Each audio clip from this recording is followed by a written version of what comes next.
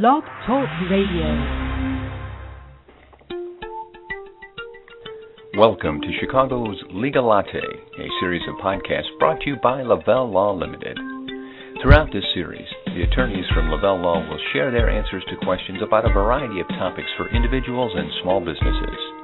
To participate in today's discussion, you can email us at podcast@lavellelaw.com. And sometimes it's hard to believe that after doing these podcasts for a number of years now that we are able to continue to find unique and interesting topics to cover, new things that pop up from time to time. But I think we've done it again today, and I think that's one of the great parts of the podcast is being able to keep you, our listeners, current to some events and happenings in the legal world. Hi, everybody. This is Jim Mitchell, and glad to be back with you for another edition of Chicago's Legal Latte. Today we're going to take a look at a topic that will be of interest to perhaps people that are coming to this country or settling here, and their families in particular, as we learn more about the new temporary visitor driver's license program. We might refer to that as TVDL, just to shorten it up. That's going to be in effect here in the state of Illinois. Joining me for the discussion is Lavelle Law attorney James Dorr. He has been with us in the past, and he's got some updates for us today. So let's go ahead and get started. First of all, James, thanks for taking the time to be with me today. Oh, thank you for having me on, Jim. I appreciate it. Now, this certainly appears to be a very timely discussion. This is a relatively new law here in Illinois, is it not? That's correct, Jim. It was signed into law on January 27th, I believe, is when the Governor Quinn signed the law. So he did, it was pursuant to the law, it's given 10 months from the date of signing for the Secretary of State's office to implement the rules and procedures for this. So it's current and it's timely and it's happening as we speak. Okay. Well, the definition herein is a temporary visitor's driver's license.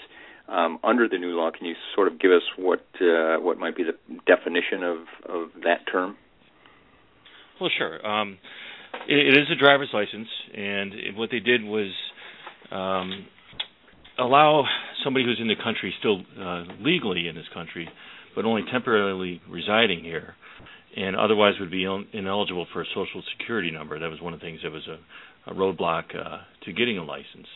But now they're allowing people without that Social Security number, but who are here temporarily on a legal basis to get a license. So they would be, issued a license as would any other driver in the state. And the theory behind that is for safety issues.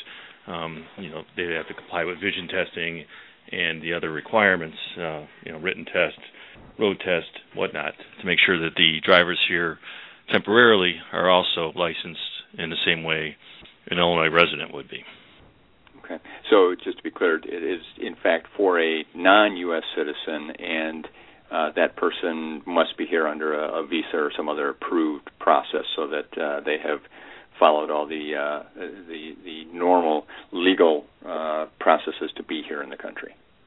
That is correct. They do have to be here legally. Okay. Now, so in effect, then, I mean, it says that the description says that this provides them the ability to drive, and as you said, go through the vision testing and everything else. Is this essentially then the equivalent of a valid driver's license that you or I might get? It is. It's essentially the same thing as a driver's license, although it is on a temporary basis, but it can be for up to 3 years, and it can also be renewed for another 3 years.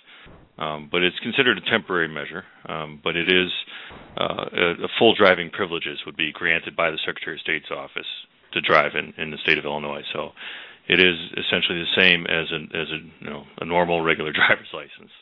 Okay.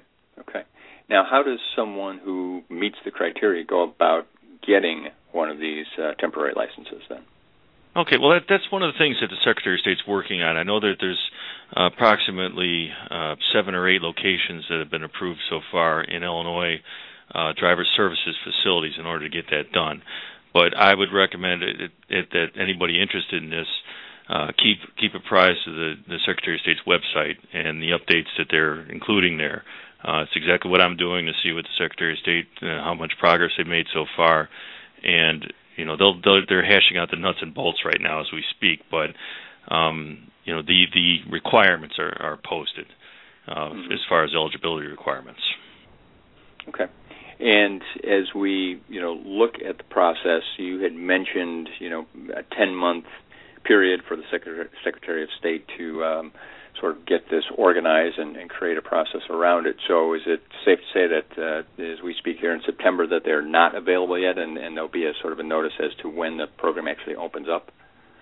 This type of temporary visitor's driver's license is not available yet. Now, that it's an extension of the program. The program does exist, but this would be for somebody who's here on a temporary legal basis and ineligible for a Social Security number.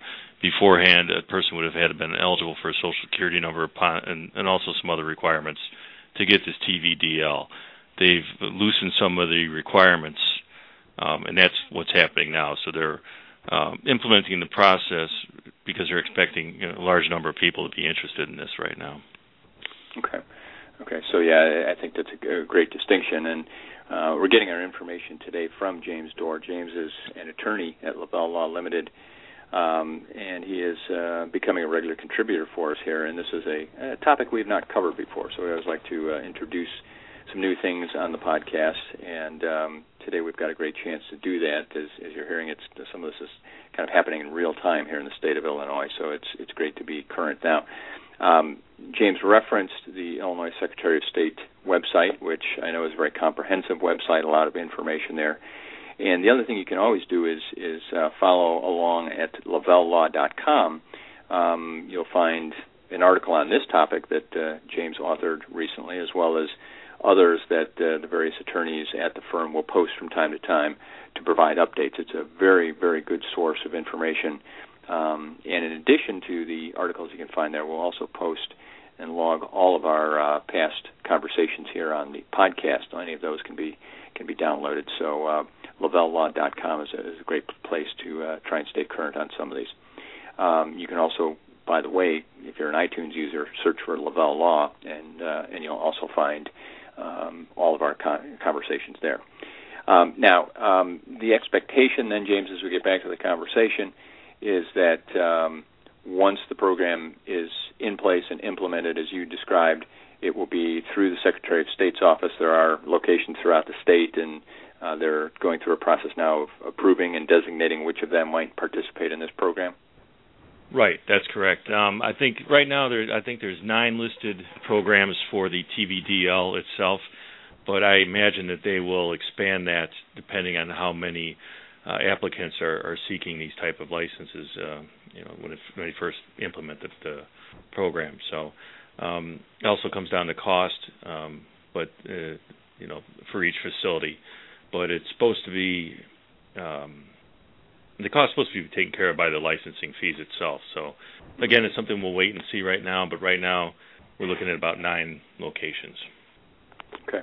Now, I know that you mentioned, the current requirement prior to this being for people who could get a Social Security number. I know that there are programs which utilize a driver's license as a form of ID for various other purposes. Will this card serve those purposes as well? That's actually, it is not to be used as an ID for either boarding airplanes or any other thing that an ID would be used for. That's one of the requirements that to get around the federal laws, that this not be considered valid for identification purposes. Now, it can be used by any officer who would pull over a motorist who had this as some sort of documentation verifying who a person is, but it is not to be considered or used as a lawful ID. Okay. In fact, it says right on the face of it that this is not an ID. Okay. What about the purpose of using one as a bond card?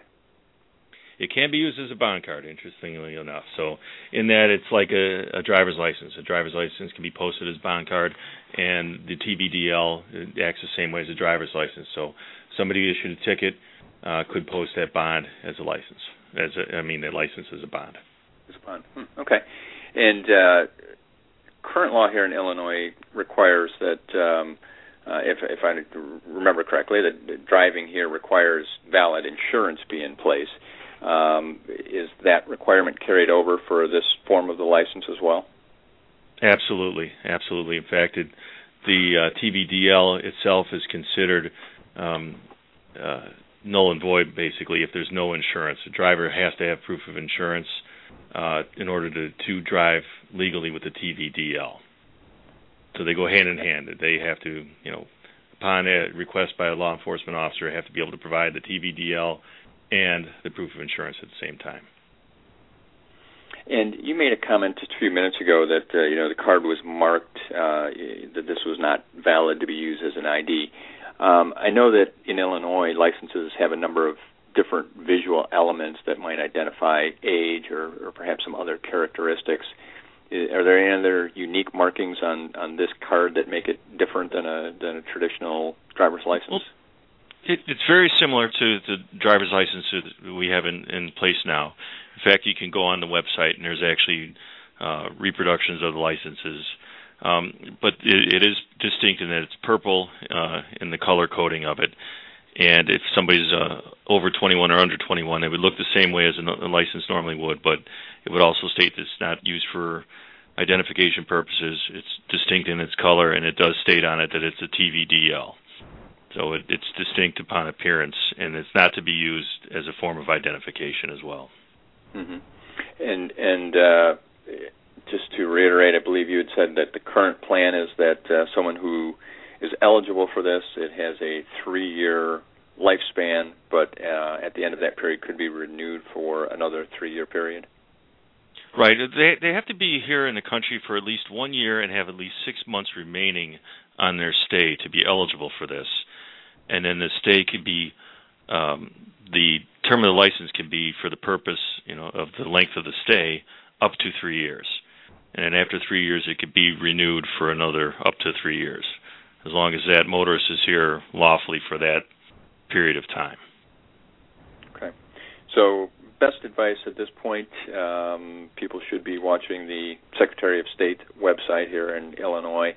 Anything else we should know about, James, relative to this program? Any other nuances to it or information that we should share to let people know what's coming and what they should anticipate? Well, one of the things they have to do is send a letter to the Social Security Administration seeking verification that they're ineligible for a Social Security number. They're going to need to be able to present that upon applying for the TVDL, and that letter has to be dated within 90 days of the date that person is going in seeking the license. So they need, essentially proof from the Social Security Administration that they cannot obtain a Social Security number. Okay. Well, as we always find as we do the podcast here, we have a time limit, and we've kind of run up against it for today. So I want to thank James Dorr for being with us. James, again, is a member of the Lavelle Law Limited firm, and all of the attorneys there are regular contributors to our conversation, so we always appreciate when they take the time to join us. Again, a reminder that past podcasts can be found at lavellelaw.com.